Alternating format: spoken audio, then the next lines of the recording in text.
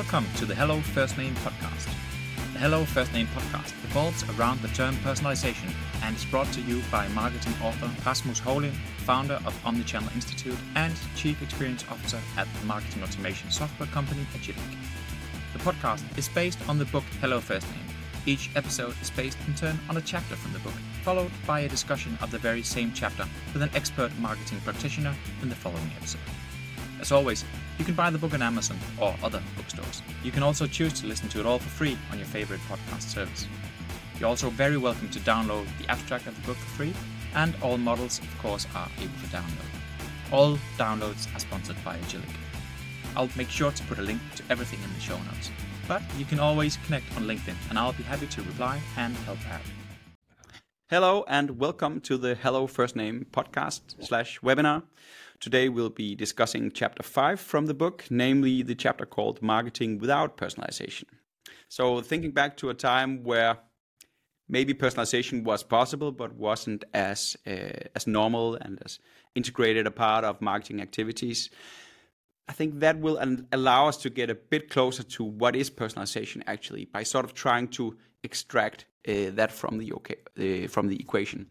And so in the studio to help me discuss this, I have no one else but Kim Jong Andersen. Kim, welcome to the studio and thank you for joining. Thanks, Rasmus. You have quite a resume. You've been in marketing since forever almost, even though you still look extremely young, which is also your middle name. And throughout your career, you've been working both for ad and branding agencies, digital agencies, direct marketing agencies even. And I think worth mentioning that you're the man behind several award shows, such as the ever-popular Danish Digital Awards. But in your own words, can you tell us a bit about yourself and your career? Mm-hmm. Yeah, but I've been so fortunate that I've been working, like you're mentioning, in a multiple sort of agencies over the years. I've even also been working interim on the client side at times. I think that sort of provided me with a broad perspective of the many facets of marketing and branding and not least different types of marketing communications. So I think my take on marketing, you could say, is probably colored a lot by me having done a lot of different things for different clients and working in many different product categories and industries over the years. So I bring a sort of very holistic perspective to the table, I think. I don't know that many people. I still get stamped often as a madman. But I think that I probably in recent years I'm just as much a math man, because now we're working so much with data as well, right? Yeah. So there's been a continual development over the years that has sort of also broadened my own capabilities. I have a normal work week when on a Monday, I can be working on a project which is basically an IT project. And on a Wednesday, I might be working on doing some kind of, strategic planning for a brand. And on a Friday, I might be down to the nuts and bolts of devising a campaign or working on the UX on a mobile app or whatever. So I have a really sort of very diverse work week, I would say. Yeah, which is actually why I thought you'd be the ideal pick for discussing this one, because I think it's fair to say that you've experienced marketing from almost all conceivable sides. So the chapter from Hello First Name that we're discussing today is called Marketing Without Personalization. And so my first question to you would be, sort of in your history of working within marketing, when did you first stumble upon the term personalization? Or put differently, think back to when did we not speak about personalization at all? When was that? I think in the early days, I started my career in sort of the mid-90s, right? Back then, we were, of course, talking about segmentation of different target audiences. And I think also in the late 90s, we began to talk, about at least a vision of doing one-to-one marketing. And that was sort of within the sphere of what was then called direct marketing or dialogue-based marketing. Yeah, permission marketing and Exactly. database marketing. And it was actually very much based on doing surveys.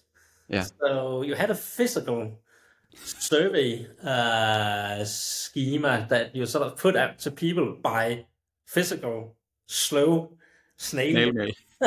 And then, for whatever brand, then you ask these people about, you ask them certain questions that would sort of give you an idea of who are these people, what are their preferences, what are their attitudes towards the brand and product offering, all these types of things. Then you would put them in a database. Yes. And from that database, you would then do segmented mail campaigns. And I'm not talking about email campaigns. Back then, it was physical direct mailings, right? Yeah. So it's always been there in my career, but personalization, I think, I probably first heard the term, I don't know, 7, 8 years ago, because that was when, big tech, especially when we were talking about advertising on so many platforms like, Facebook and so on, when they began to sort of let us personalize advertising at scale. I think that was when I heard it first. It was actually more in the space of, digital advertising than it was in the old sort of direct marketing category.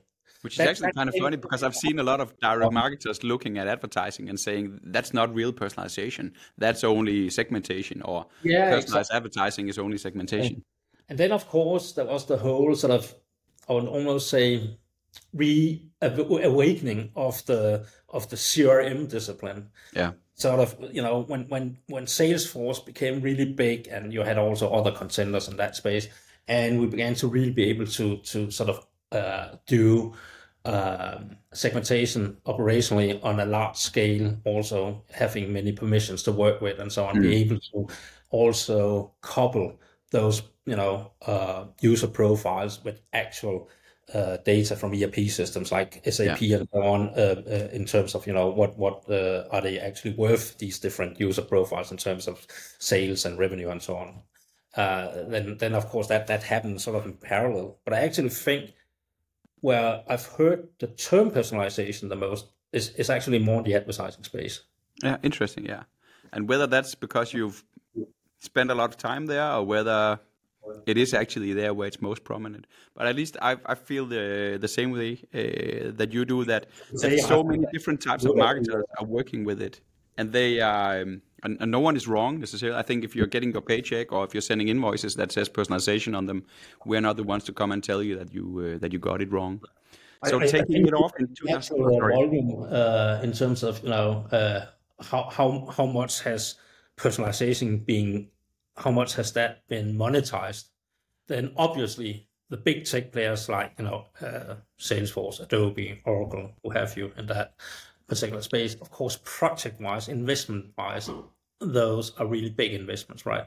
But if you're talking about, sort of where is the level of monetization the biggest still, just look at the revenues that, Google and Meta are hauling. Oh, yes. and so it is still by far the biggest category, right? Yeah, I think you're right. All right, so it took off maybe in 2015, 16? Yeah. Something like that, yeah. So I think that's parallel to when I joined Agilic. When did you first come across this term? Yeah, that's a good question, actually. I don't think I ever asked myself that. I have a hard time refraining from talking about. I think it was called different things before that. So we have like behavioral segmentation, even, or behavioral targeting and triggering. And I think now with the like after having done the book, I think that there are actually so many of the terms that we are using and that we have been using interchangeably that I find now to belong to sort of an umbrella term called personalization. So even excluding people from certain ads, I would even call that personalization, even though they would never experience that they were not part of an audience to be shown an ad in. So even that. So for me, it's not an either or as much anymore. It's more an idea of which degree. And I think also coming to discuss today's topic about what is marketing if we take personalization away, I think we'll find that it's actually extremely hard to, at this point in time, think about how is marketing and what is left of the traditional marketing if we take away the. I think that depends very much on which industry we find ourselves in. Oh yes. I think that I work a lot and have been working a lot with the consumer packaged goods, FMCG, over the years, and for those guys, personalization as compared with what you do if, let's say, you are a B2B brand that is dependent on lead generation and so on. Then the whole FMCG play is still somewhat different. Of course, you also have some FMCG brands. Libro diapers comes to mind. High involvement product. Who does these kind Pet of food. Customer clubs where they have actual consumer data on the individual level, but a lot of consumer brands in the FMCG space, they don't really work to that level of personalization that you see with certain retailers where they have loyalty programs and or, for example, with B2B lead generators. I was doing a talk actually at Nestlé at some point, I think half a year ago or something like that, and they have many consumer packaged goods. So, for instance, KitKat, and I find it extremely hard to see how KitKat, the brand owners, the brand managers there can basically do anything well with personalization, unless targeting the retailers as opposed to the end customers. Whereas the ones that you say exactly are working with like high involvement products, so that could be like pet food or diapers or anything for small kids. Everything where there's a high degree of involvement will enable the brands to create a lot of first party data, thus being able to fuel those personalized communications. I think it also depends very much on what if you're still in a play as a brand where you need to increase penetration and you still have a lot of growth potential, you of course tend to focus a lot on bringing in new customers. And by definition, if they're new customers, you don't have any prior knowledge necessarily. These people, we don't know them. How can we personalize? Right. So because a lot of the sales volume generated among a lot of also very well-known, well-established FMCG brands, a lot of that volume actually comes from medium and light users.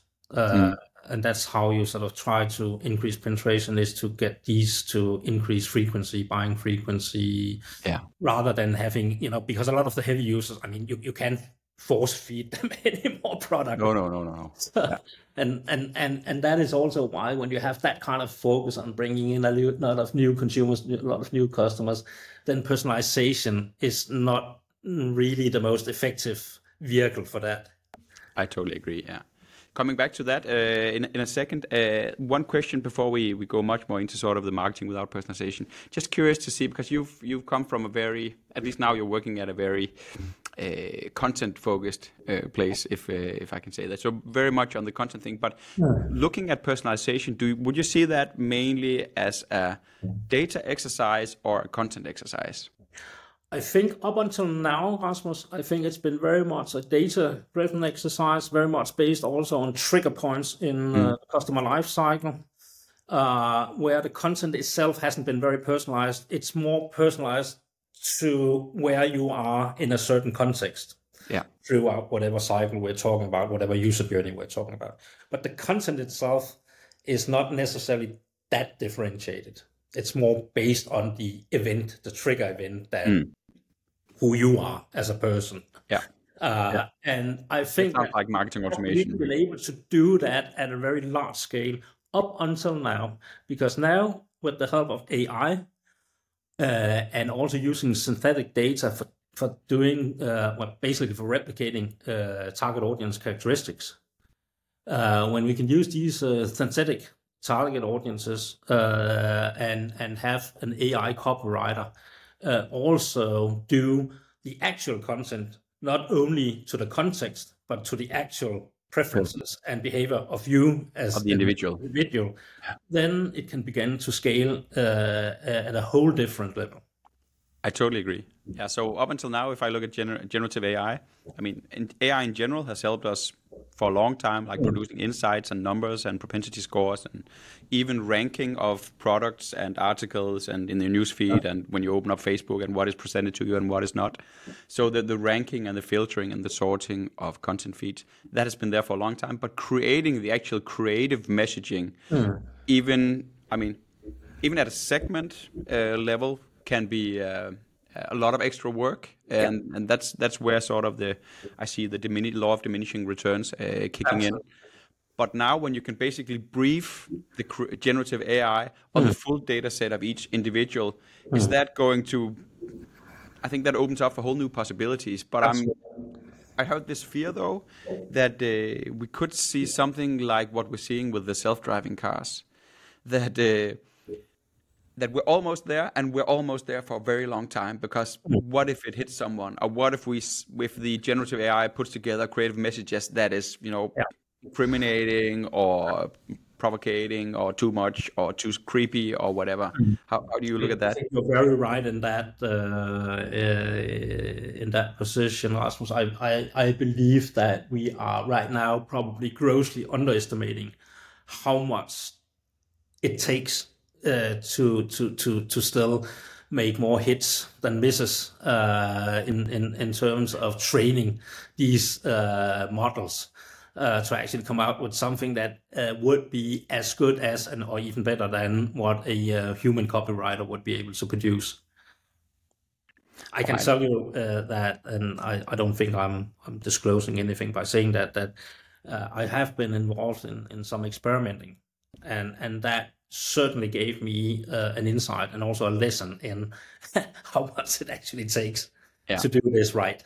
Yeah. I think I saw I think it was like a small YouTube video about a team that were putting together a creative ad with the help of generative AI. Yeah. And of course, the generative AI helped them greatly to put together fantastic stuff. But I mean, it was still an intense amount of work to do all kinds of generative AI producing the backgrounds and the filters and putting together all kinds of videos and text and images and so on. So it wasn't as if it took the job out of their hands. It just enabled them to take it so much further than they normally probably would have. To be frank, Rasmus, I think maybe for the next 3, 4, 5 years, then that's how it's going to look like. We are going to use AI as an assistant. It's not going to really sort of be a 100% substitute for a lot of the thinking that still needs to go into creating these different pieces of content. However, we do see some examples, really good examples already out there. I mean, one of the nominated cases for the Digital Award this year was from a real estate broker. I remember that. Yeah, exactly. I think it was Dan Bolig.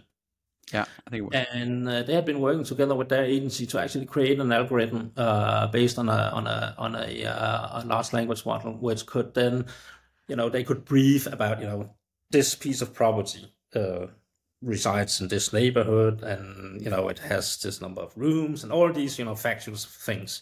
The properties. Then you could actually go in and pick a target audience, and then get the AI to actually write, some more, what could you call it, lyrical prose, to sort of really describe how nice it would be for that audience, particular audience, to live in that neighborhood, in that particular house, right? Yeah.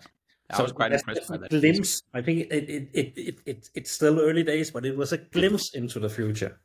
All right, let's go into so in the book, in Hello First Name, I sort of envision, or I made up or constructed this kind of equation where I say that personalization is something that can add an extra effect or a booster to what you're already doing, supposing that what you're already doing is working. So really sort of saying that the value you'd get from personalization would be a function of how strong your value proposition is, with the frictions and the upsides and the downsides of that, combined with the reach that you're able to get through your communication, combined with the format with which you're presenting, the creativity and also the cost and the downsides needed to produce that. So zooming a bit in, maybe first on the value proposition part. What do you see the power of the value proposition, or how much does the value proposition mean for the potential effect of doing personalization later on? I think if you take that equation, I think that's by far the most contributing factor to the result. And I think this because that's how you see that people are getting onto whatever you're offering is if they feel that the value proposition is relevant to them to the degree where they feel, okay, this is really for me, then I think that's almost front and center. Yeah. Then the other stuff is more matter of execution on how do you actually then present that proposition in a manner that will, create breakthrough or some kind of cut through communication wise. But I think the value proposition is front and center, by far the most important variable in that equation. Also because it's on the value propositions that, at least to my beliefs, that you should segment, or rather the other way around, the different segments that you work with, different audience you work with, they should actually have a differentiated value proposition. That's where it's also, I think it's the most impactful, but it's also that variable where you can, in the most meaningful way, create a distinction between the audiences. So to which extent can personalization actually then make it up for a value proposition that maybe isn't super, super strong? To which extent can it make up for that? Some degree of personalization that is based purely on timing, some kind of trigger event. I don't know, you and your wife are having a second child or whatever. Yeah. Whatever that might lead to. I mean, that you have these use cases where it's the timing itself that overshadows almost everything, because that's where certain products become more relevant simply. Yeah, I guess the moment that you see a positive pregnancy test, then, I mean, your life has changed from 1 minute to the other. These moments, of course, that can trigger something where the timing itself is everything. But on a more sort of day-to-day basis, I think value propositions work stronger.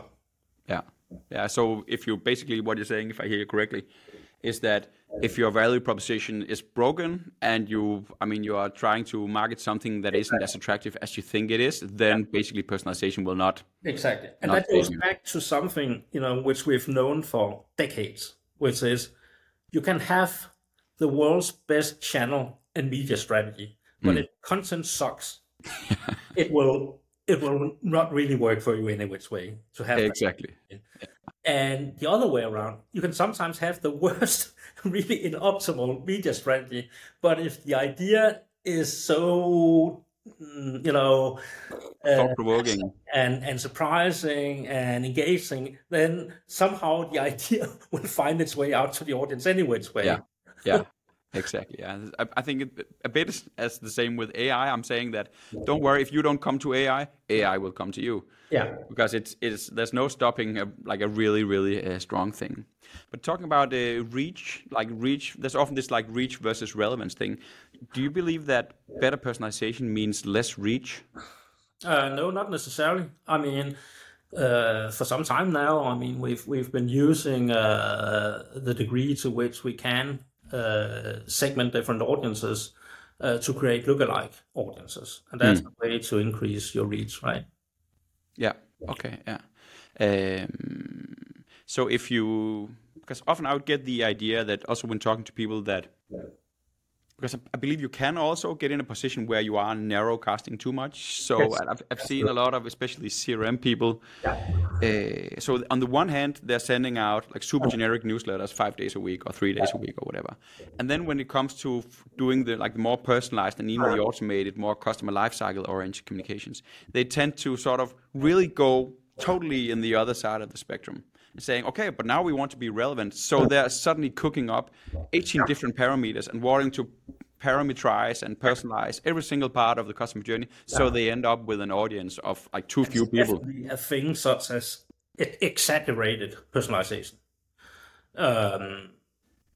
also because when you reach a certain level of personalization, then like you mentioned in the beginning, then you definitely will get diminished returns. That's where sort of the natural laws apply still.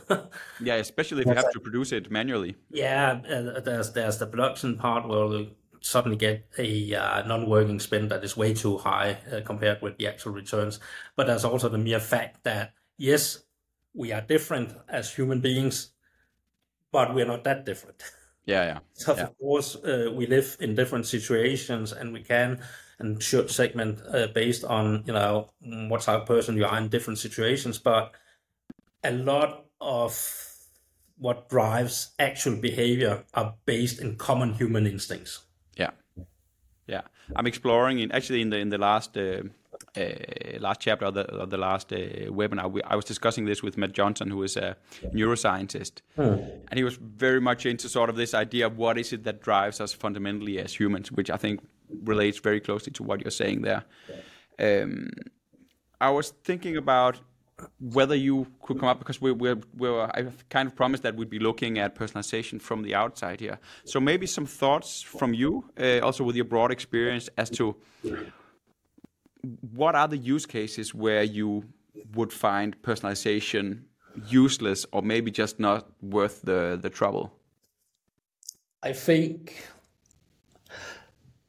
that if you're going, the basis actually, and that's also, important to understand. I think the basis for any type of really effective personalization also often comes from the fact that you have a very well-defined brand positioning as an overall platform that works as a springboard for whatever segment you're trying to address, whatever audience you're trying to address. So you have actually a foundation, you have a fixed point that you can basically work from. And I think when you're trying to establish, for example, a new brand positioning, it could be a revitalized one from an existing brand. It could be also trying to create an all-new brand. I think when you're in that phase, then personalization doesn't really make that much sense, because then it's really a matter of building the brand.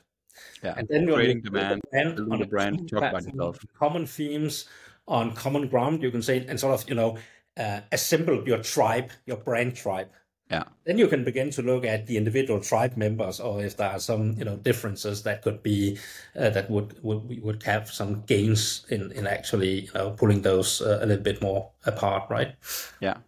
I think it's a very interesting topic, because if you don't have a customer database and you don't have any first-party data, you should start by defining who you are and what is your general value proposition, and how would you personalize that if you don't know who you're talking to? So really, at the beginning of sort of a company life cycle, you have to start talking about yourself and why you think there's a product market fit for you. And if that doesn't resonate, what's the point in personalizing how you tell it? You can take a retailer like Imerco, who kitchenware retailer, been working with also on a common project, right, some years back. Yeah. Imerco obviously has a large customer base. They have a lot of data also on the individual customers in that base, and of course they can do some degree of personalization. They already do, and they are still, I guess, working on the Agilic platform. Yeah, sure. Let's say that they wanted, for whatever reason, to revitalize their brand and revise basically also their positioning. You wouldn't then begin to say, okay, how should we then do a new positioning by starting with breaking it up into different interpretations to 20 different segments? That would be crazy, right? Yeah. So it's just that I'm saying that, of course, when that new positioning then has been achieved, then you can begin to work from there again.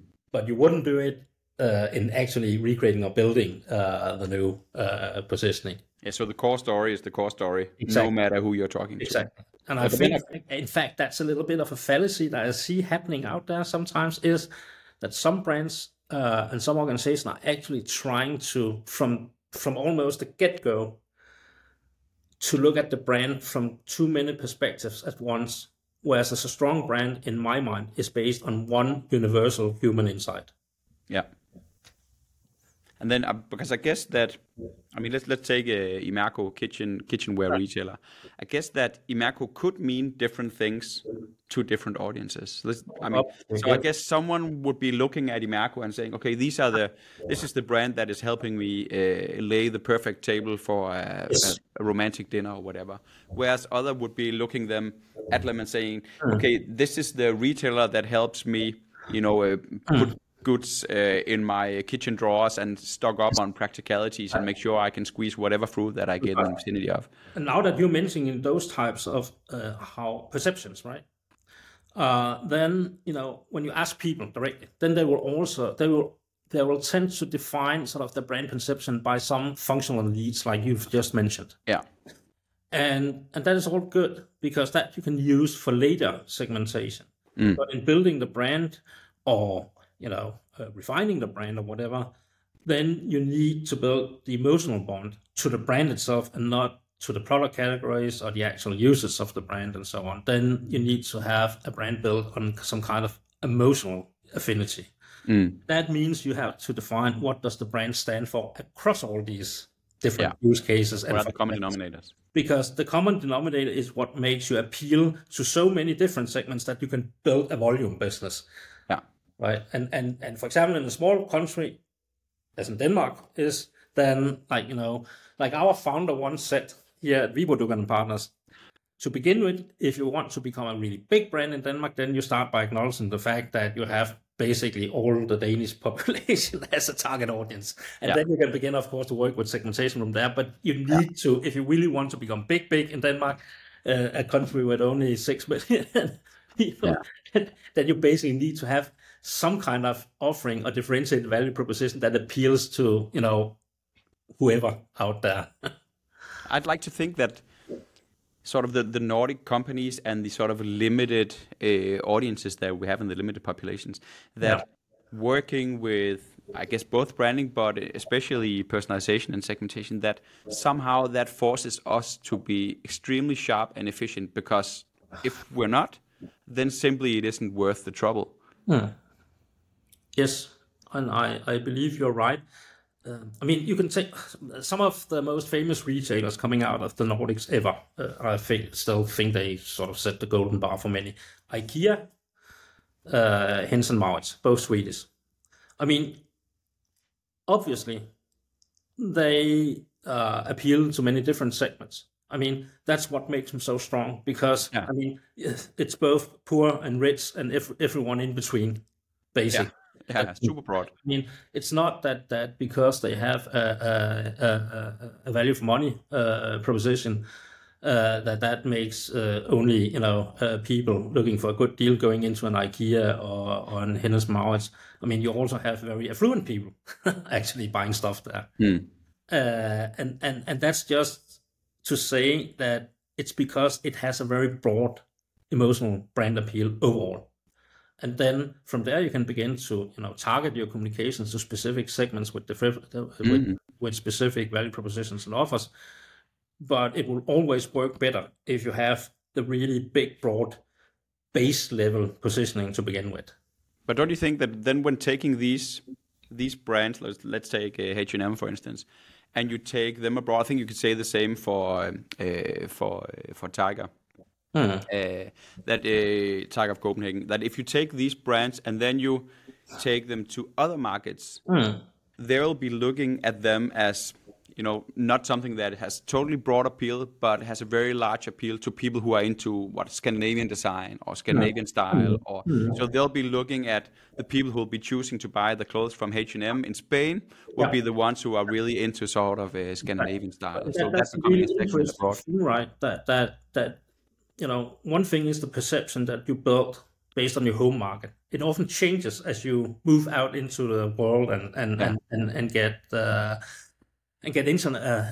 more international audience going for you. And then you have to think more globally, because I do think that if you take, for example, S&M, then it's one thing is the pricing. Obviously, that is attractive, but it is actually also because, like with Zara and similar brands, it's part of a fashion industry, and it's also where you can buy stuff and mix it together with other clothing, where you can it does.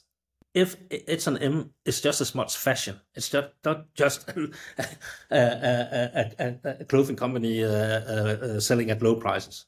And the same with IKEA. IKEA has also a design appeal to it that goes far beyond just the matter of, okay, you buy and haul the stuff away in flat boxes at low prices. It's a deal, right? But to many people in I've come across in foreign markets, it's actually what you mentioned, the Scandinavian design appeal, the minimalism and so on. I think it's fancy. Makes it work. Yeah. And that also just goes to show that,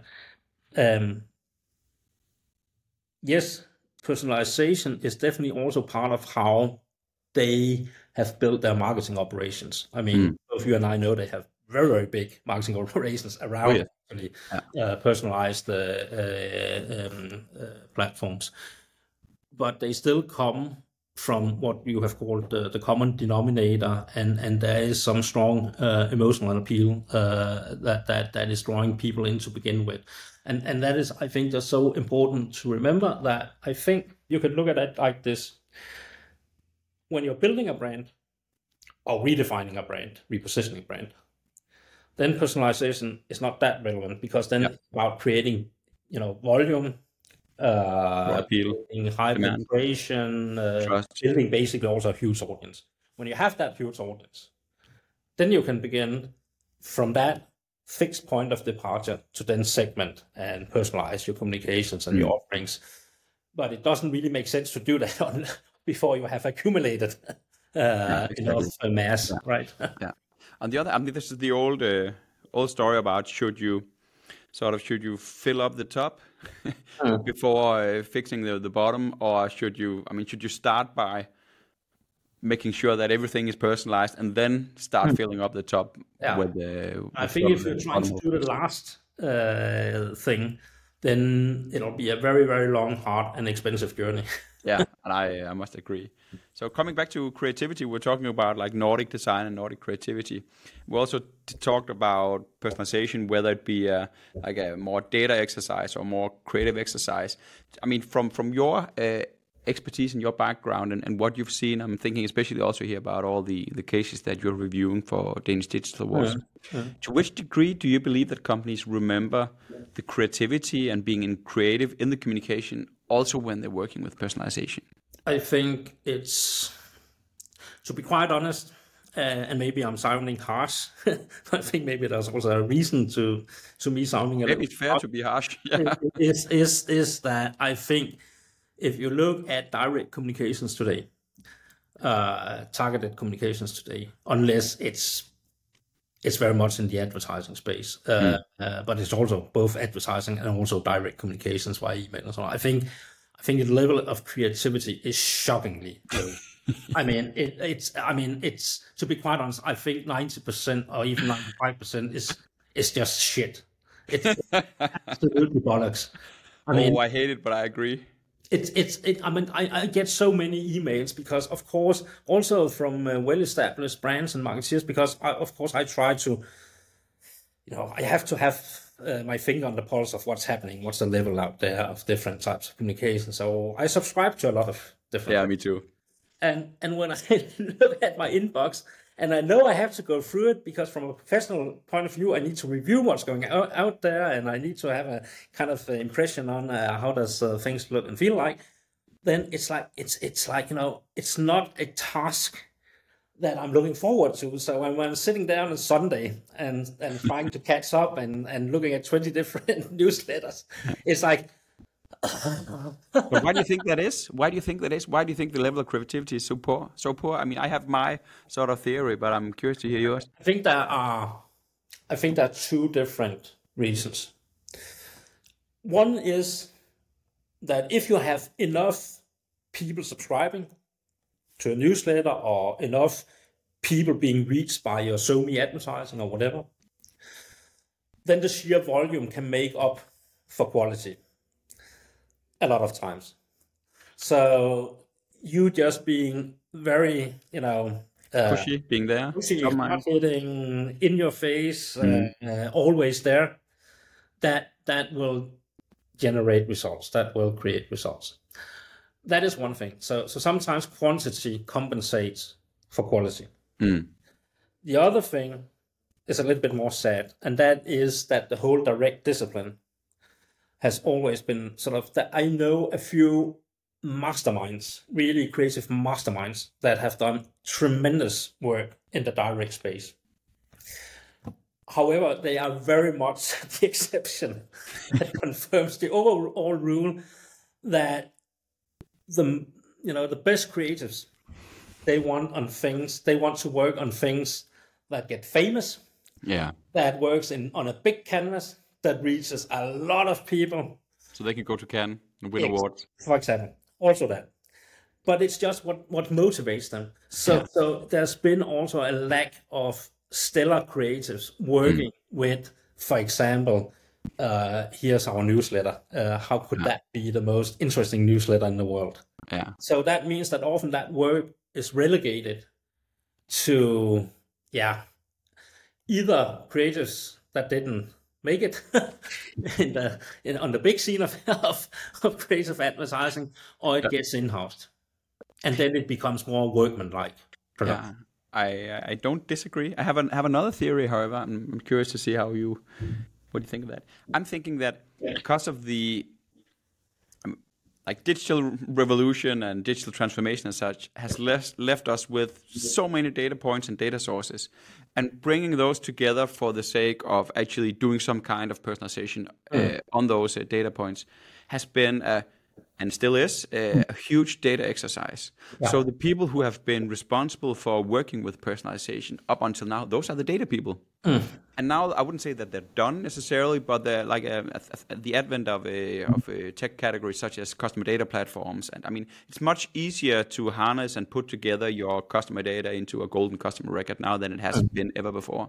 But these people are still in charge. So when it then comes to the content and the execution charge, you have the data people looking in and do the quality assurance on whether email is appropriate or whether that's creative enough, and they simply don't have the mind and the view. You're very, very right that the people who are often now leading the marketing programs that is about personalization to whatever degree, I think those people often have a professional profile where they haven't, necessarily been used to buying creative work.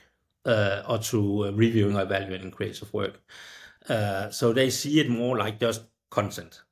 Yeah. Okay. Yeah, exactly. This is Someone a person content. We have found out through our data that this person has these needs.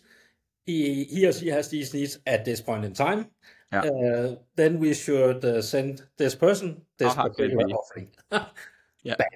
and everything that tries to make that interesting is just noise to them. Yeah, I think you're right. I hope that we get to see a change in that. At least I'm trying to push it also with the book and profiting from personalization in Hello First Name. Talking about this, there's a reason for the content part of the bow tie to be equally big as the insight part. Absolutely, because I do think that the creative design and the creative ideation when it comes to a lot of direct communications today, and that actually also goes not just if we're talking email marketing but also social media advertising. I think a lot of that hinges on that, if you take your equation, if there could be another factor that could really create multiples, then it would be the strength of the idea. Yeah. And right now it's I think I labeled that within format. Within the format. So the format definitely needs to be strengthened, right? Because right now, I think 90% of all direct communications that I receive in one format or another is much more reliant upon the right timing and context than the actual content.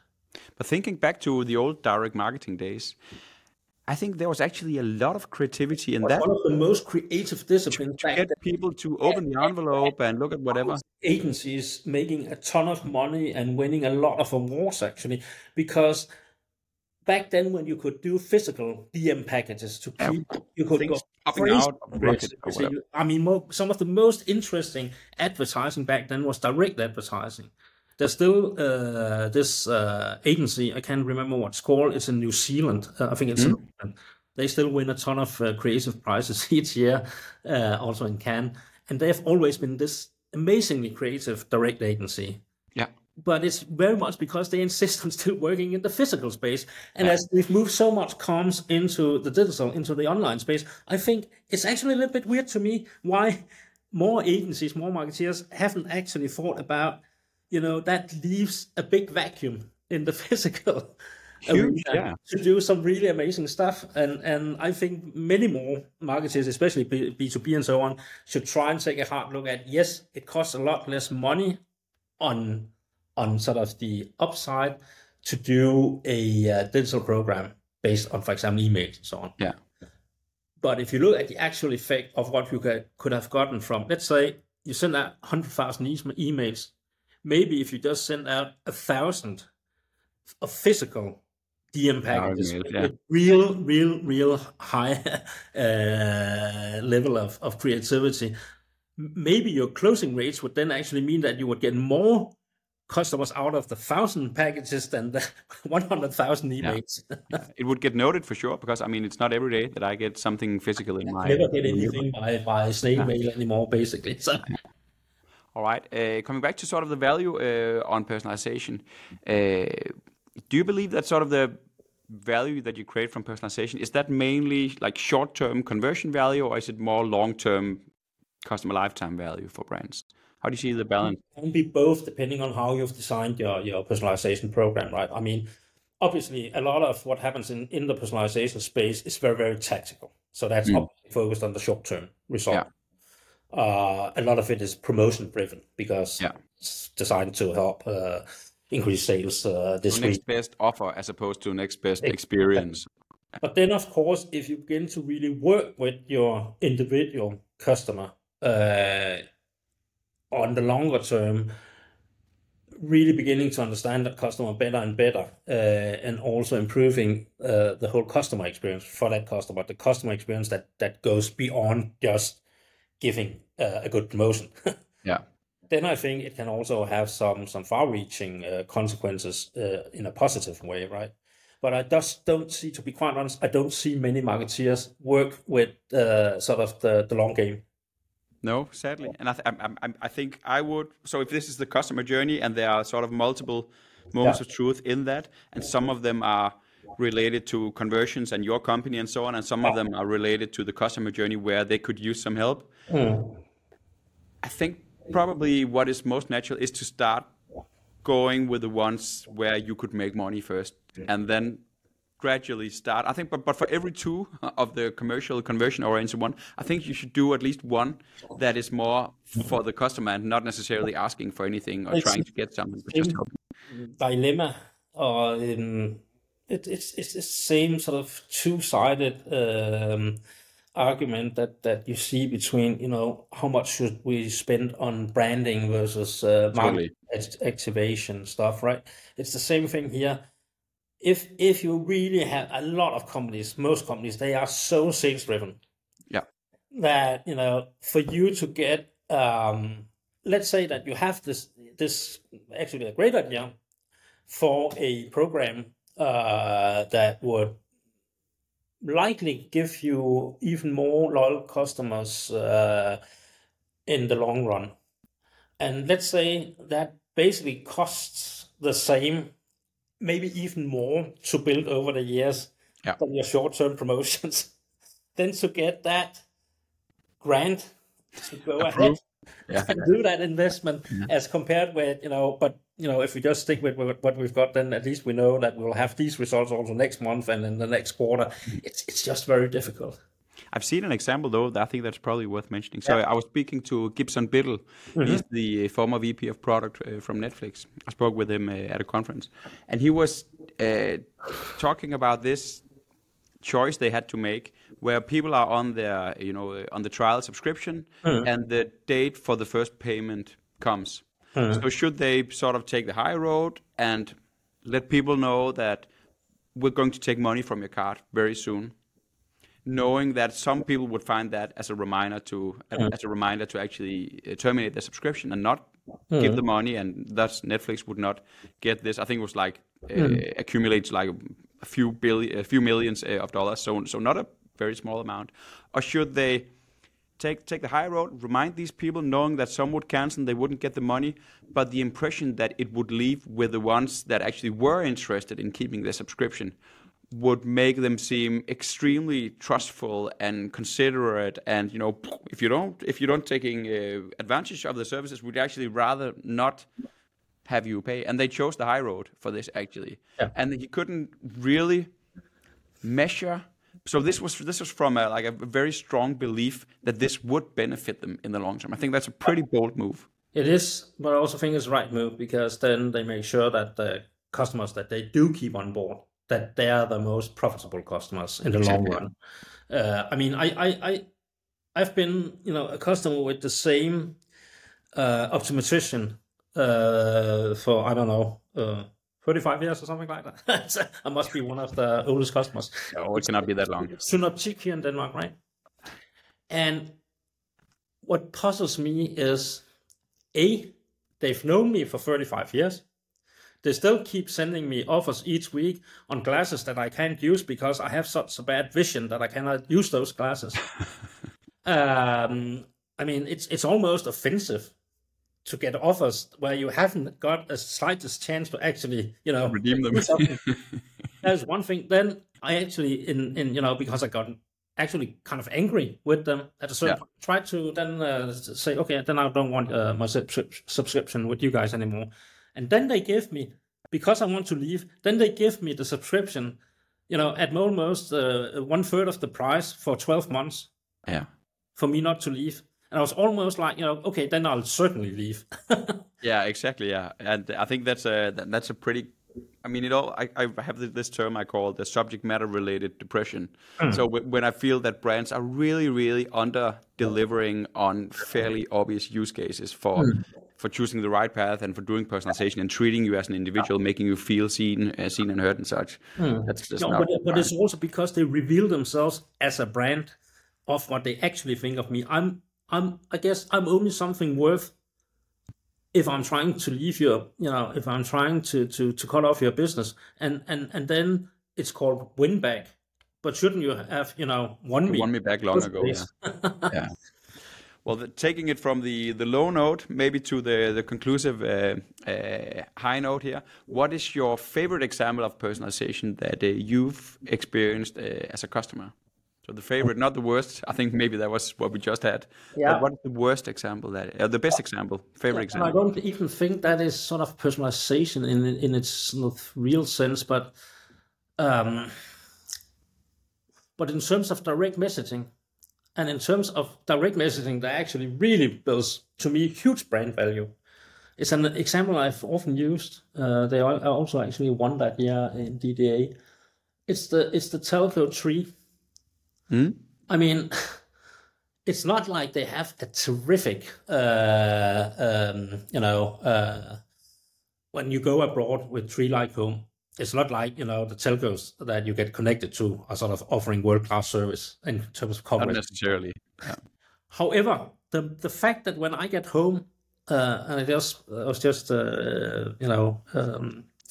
traveling far, not that long ago, then you get an SMS saying, hey, you actually just saved several thousand Danish kroner. Because you can roam and it's part of your subscription, and this is what you would have otherwise have paid if we didn't have that. That's just a genius move, because I mean, it just sticks with me to the degree when I'm being called upon by all kinds of telcos that want to take over my subscription. I think I get a call like every other week. It's just always, I don't even want to hear what you have to say, because I'm so happy with. It gives you that not in the market kind of feeling. Yeah. All right. Brilliant. I think we've already talked for 53 minutes, Kim, and I feel that we could go on, and perhaps we should, but maybe not on this podcast. So I'd like to say thank you very much for joining, and to all the listeners that are listening in on this, I would remind you that we're doing this every week. That there's either an audiobook chapter coming, or there is a discussion like this. And all the models from the book can be downloaded. I'll put the link to that in the show notes. You can also download a free abstract of the book.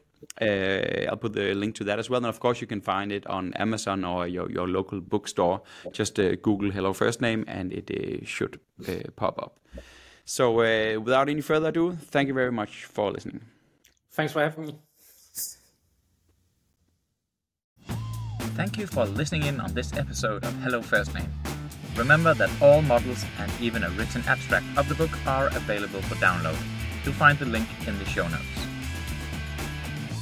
In our next episode, which is a classical audiobook chapter, we'll be moving into the core of the book Hello First Name and the practitioner's model for personalization called the bow tie of personalization, which just happens to also be the name of the chapter.